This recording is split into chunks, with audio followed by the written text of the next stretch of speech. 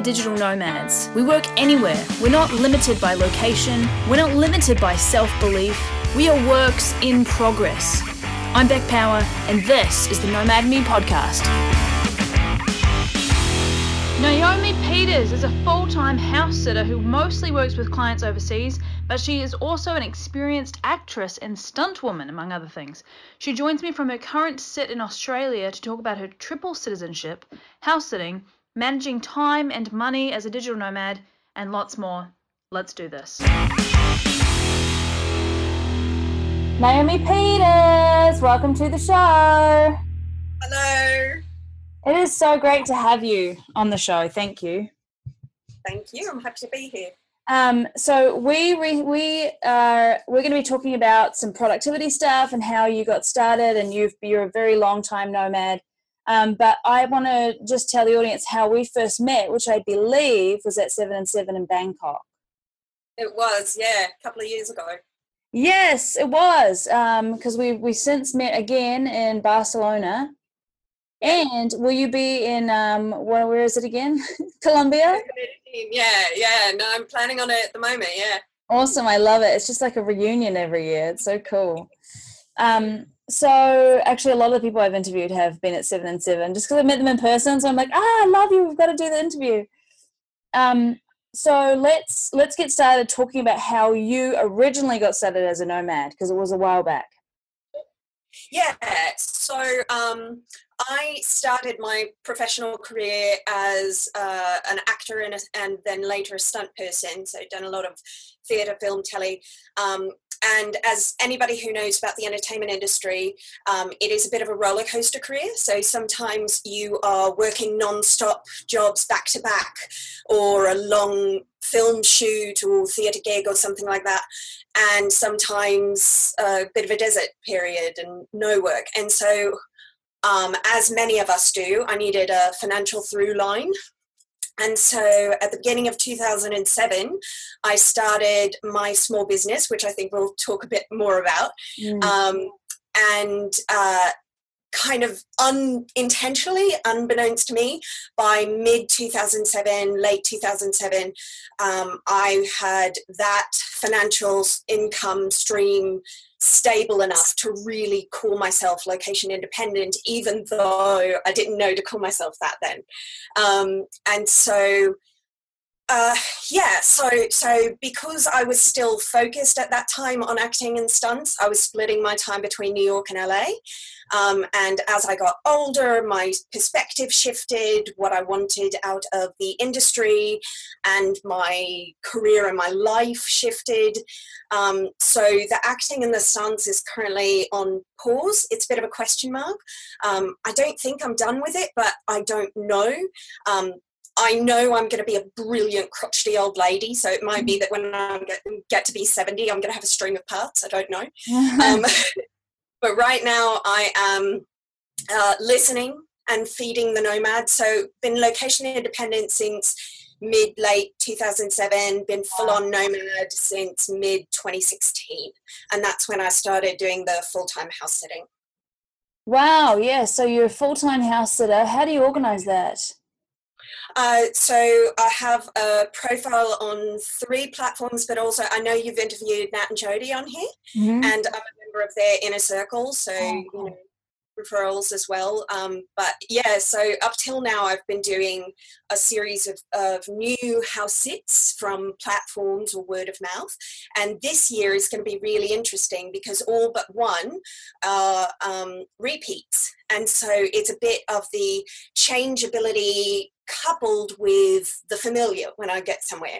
So like I'm in Sydney right now, and this is a set that I did last year for 3 months, and I'm going to do it again next year. And my one and only new one I'm very excited about because I'm going to your home country for the first time. Really? In mid-August, I'll be doing a month on the North Island of New Zealand. So. Wow. Yeah. Great. And the thing about house sitting is so cool because, you know, you're making money as a nomad, but you're living for free and accommodation as you know, if you're listening to this and you've ever traveled or lived anywhere other than your mum's house, you know, accommodation is the biggest, often the biggest expense. And so if you don't have to deal with that, it just makes life so much easier. Totally. And, we'll talk about budgeting and thing, but like when you talk about money, there are basically two things you can do to improve your position. You can increase income or you can decrease expenses. Yeah. And so I had basically two big reasons for doing the nomad full-time house sitting thing. One of them was my focus on career and listening and not really sure of world. Was, even though my muddy mix of an accent doesn't really tell anybody this, I grew up in the States and went through the American educational system. And so I've got student loans from undergrad and graduate school. And, I'm 41 and I was getting really tired of every decision I make in life being constrained by my level of debt. And so my business is doing really well, but I am in a business that trades time for money. And so there's only a certain number of hours in the day. So my next thing was, okay, reduce expenses. And that's when I had already been thinking about doing the nomad thing. But then I started thinking more about it and getting really excited about the idea of house and pet sitting and all that. And they just kind of came together. And I will tell you, in the last 2 years, I've paid off more debt than I had in the previous 5-10 years combined. Wow. Like I have officially turned a massive corner financially, and it's been a game changer for me. That's really, really awesome. Yeah, that's a great point. You've either got to make more money or save money somehow, and house sitting is a great way to do that. Well, let's talk about productivity, because your business is based around productivity for businesses, right? Streamlining and all that stuff. So I have lots of clients. Some of them are on the personal side, some of them are small businesses. But I do a little bit of consulting in time management and workflow efficiencies. It's probably, I am also an extreme introvert, so I do that a little bit less just because it takes so much energy. But I'm good at it, so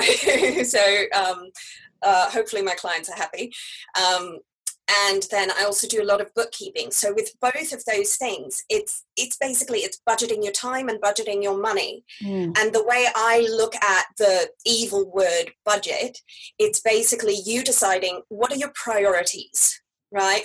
What are your priorities for your time, for your dollars, for your pounds, whatever, for your money? And then you assigning tasks or jobs to that time and to that money based on those priorities. So when it comes to time, for example, my calendar is queen. I use a time blocking system. So I will set myself up with an ideal month or week in advance, and I'll set out the time blocks on my calendar. And then as I get closer to that time, and as clients are saying, oh, can we do a call here? Oh, I have this urgent project there. You're editing, you're tweaking, you're moving your time blocks around. So the fact is you've got a plan, but that plan is never rigid. And I think that's the key place where a lot of people get hung up, is they think that if they put a schedule in their calendar and they don't abide by it, somehow they're a failure. No. It's a tool to serve you, right? So you put these time blocks in your calendar, and as you go, I think another thing that's really important for awareness is for you to adjust your calendar based on what you actually did. So looking back as well, so that as you go forward, you can plan better. You have more awareness. So that, let's say you've got a time block from 10 a.m. to 12 noon set aside for client ABC, right?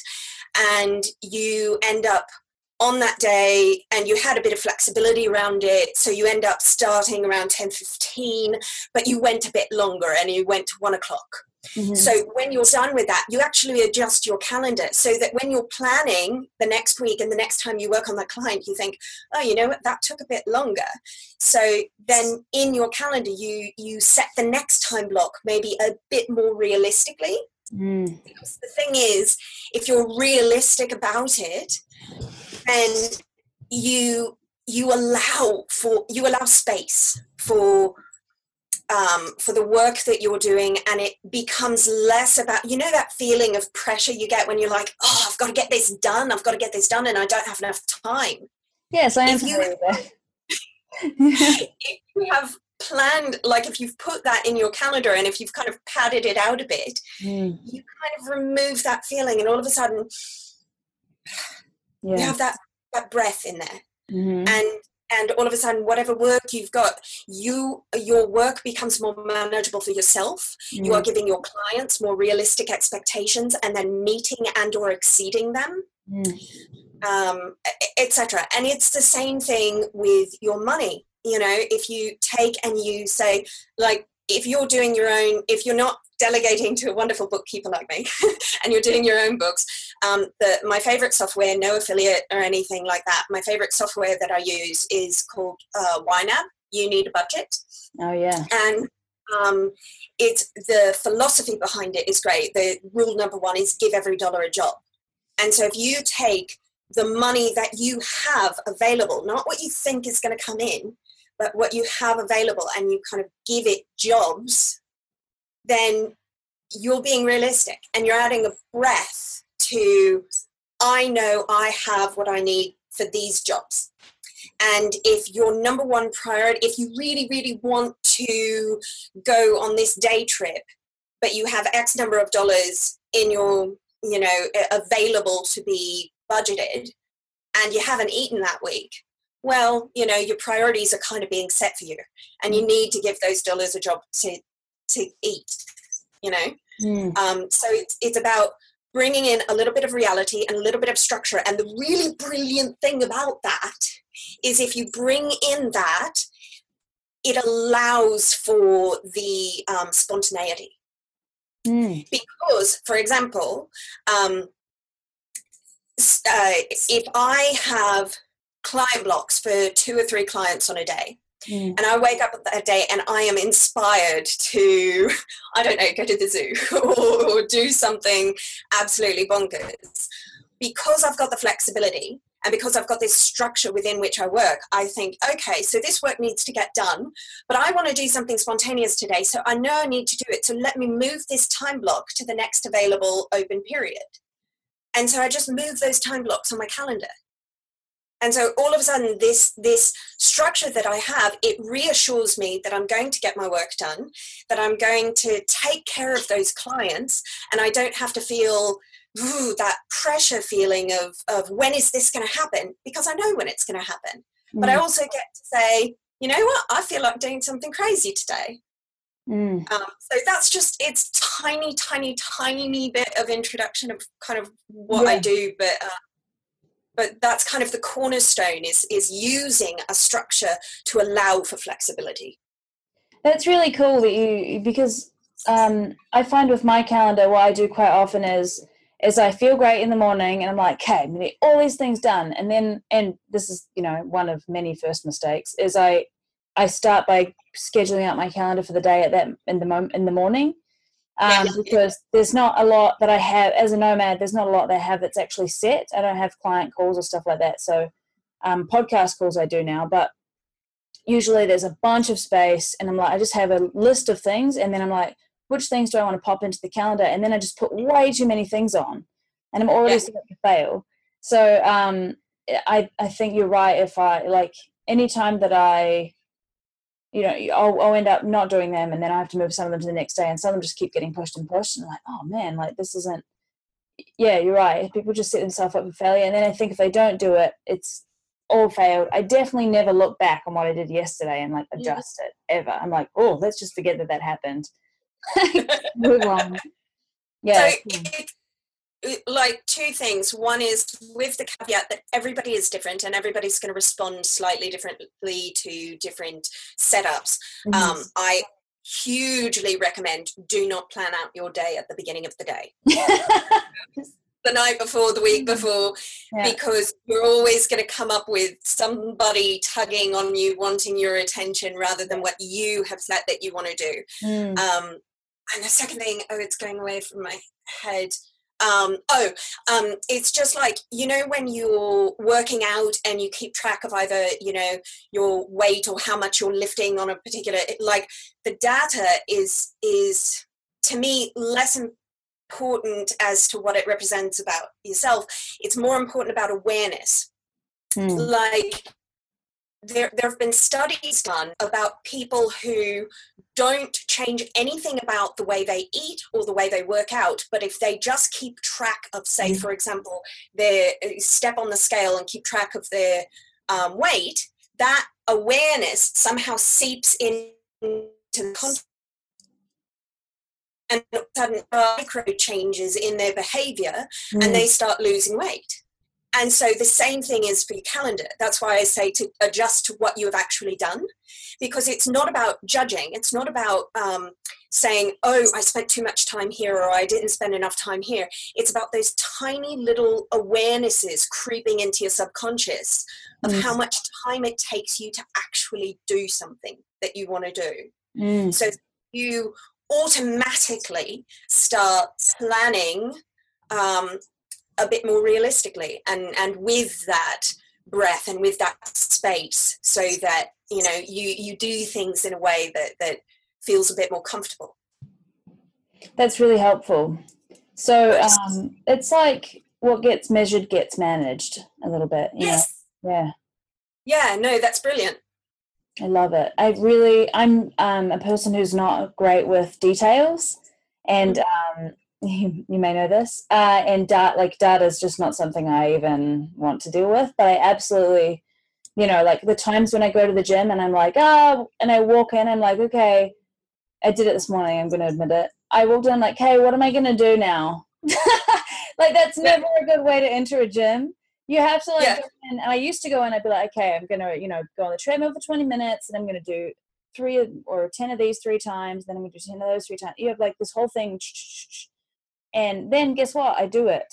And I do way more than I did this morning, which was run for 10 minutes and then do like a few weird weight things that I didn't really measure or manage.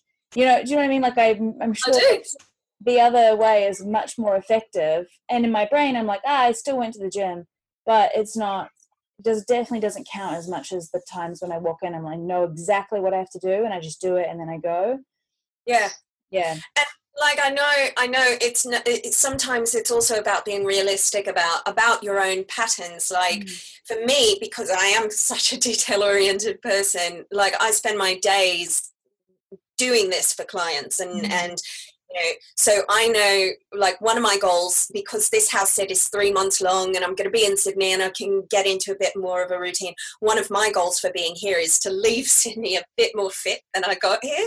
But I know that I'm the same way. Like when I get to the end of my day, like I don't have that mental capacity left to tell myself what to do. So I've hired a trainer here and it's a bit of a luxury, but I get to go to the gym and say, tell me what to do. And that's a place where I'm being realistic with myself and it's making an enormous difference. So. Yeah, totally get it. That's you're right. It's a luxury. And I had a trainer here in Bangkok for a while, and it was really great just to know that he was going to turn up at the time. I don't have to convince myself to go to the gym. He's going to turn up, knock on my door, and then I'll be like, ugh, and I'll hate it, but I'll go because he's there. I'll go, do the things that he says, just whatever he says, just do it. And yeah, it's so much easier. So in lieu of having a trainer, it's definitely good to have like already listed out in the gym or like on your wall on the way to the gym. You grab I guess you just have apps and stuff that you can. There are so many apps now, that will have like routines or stuff that you could take to the gym, stuff like that. Yeah, I need to look up some of those apps. Anyway, we went all the way to the gym there. That was not really where we were headed, but it's data, isn't it? It's what gets managed. So cool. We've covered an extra topic that we didn't intend. So you ready for the quickfire round? Yeah, sure. Let's do it. Did I have any other question? I might have had. Oh, I'll ask it in the quickfire round. All right. What is your favorite book / genre if you can't pick? Ooh, favorite book. I don't know if I've got a specific favorite book. I've got a favorite author, and that's Salman Rushdie. Oh, okay. Really like him. I love the kind of magical realism novel type, where it's a little bit non sequitur stream of consciousness, but then it all comes back to this amazingly kind of poetic language. I like that. All right. What is if you have one, weird thing that you take with you everywhere? Weird thing that I take with me everywhere. I didn't prepare you. Yeah, I probably have a few of those because I am not a light traveler. I suppose probably the weirdest thing is, gosh, I don't know if I want to admit this. I love it. Now you have to tell us. I've got a set of shredding scissors because not everywhere I go has access to a shredder, and because sometimes occasionally, like, I'm pretty much paperless, but every now and again, like, a client will need to send me something or whatever, and so I've got this paper that's not only related to me but also to some clients, and I want to dispose of it securely, so I have a set of shredding scissors. So awesome. That is quite weird. Gosh, I'm good. Liz Scully told me that she carries around, like, what was it? Like teacups. Oh, right. And yeah, I don't like tea towels or something like that. I was like, She said, because everywhere I go, it just is like an IKEA. And then I just need to have my teacups and my tea towels, and I feel like I'm at home. Awesome. Random. Okay. What is you've said YNAB already. Yeah. And we'll put that link in the show notes. You need a budget. But what's your favorite app or website that you use regularly? Well, in terms of like organizing myself and my team, we use a combination of Asana and Evernote. Mm-hmm. So those are things I use every single day. That's pretty good. Yeah, I'll do that. All right, cool. Asana and Evernote. Have you had any mentors? I think everybody is a mentor in some way. I mean, I think that's kind of the point of, walking through the world is if you walk through the world with curiosity, it becomes more a question of what can I learn from your story when I meet you. That's a good quote. I will say one. When I was in graduate school, so I went to graduate school, I got my master's in acting at the American Conservatory Theatre in San Francisco, which is one of the kind of elite drama schools in the US. And Frank Ottewell, he was my Alexander teacher, and he and I stayed in touch. He has passed on now, but he said words to me that I will forever hold in my heart. Oh, that's nice. Cool. Lastly, I guess, what's your advice for nomadic, someone who wants to go nomadic, wants to be a digital nomad? What's your advice to them to get started? So I think if they're trying to figure out, like, if it's possible for them, then they first want to start with the logistics, kind of, where they have their passport, what doors are and are not open to them in terms of visas, free movement, etc. Do they have an income stream that can travel with you? If not, what are your plans for supporting yourself? If those questions are answered and aren't obstacles, then I would say enjoy a moment of gratitude, because that's amazing. And the next question becomes, what do you want? Because the big thing I hear around the nomad world is, like, it's not a matter of trying to replicate what somebody else has done. There are so many ways to do this, and there's no way that's wrong. Like, you can move at different speeds. You can stay in one region and get specific about exploring that region, or you can do a global sampler platter and, all the variations within. There's a quote that I really like. Actually, so there's kind of on the pendulum of things that you can do. There's a Thoreau quote that I like. If you have built, I've got this on my computer. If you have built castles in the air, your work need not be lost. That is where they should be. Now put the foundations under them. Mm. So that's kind of that's one thought process where you decide what you want. You decide kind of a big goal, and then you work backwards and break that path into action steps, and you do step one. But the other end of the pendulum is equally as valid. What do you want to do with step one? And you may have no idea where you're going. And so I think whether you have a big goal about where you want to get and you kind of work backwards from there, or if you have no idea whatsoever and you just know, I want to go visit Chiang Mai or whatever, and start there. I think the biggest piece of advice I have is that all the different possibilities, because there's no way to do this, there's no wrong way to do this, all the possibilities out there can be completely daunting. So you have to clear all of that away. Yep. You just have to make one choice. Whatever that step one is, if it is a step one towards a larger goal, or if it's a step one with no idea what step two is, you have to be comfortable. Before we started, we were talking about decisiveness and indecisiveness and all that. And it's all well and good to not know which book you want to read next or where you want to go eat dinner or something. But if you're going to do this life, you have to be able to make a decision about what's my next step. So if you don't feel comfortable, if you need somebody else to tell you those decisions, you might want to rethink what you're going to do. But if you want this life and you want, to be a nomad, however slow or fast that means to you, then in terms of location, in terms of ideas, you just need to be able to make a decision about this next step.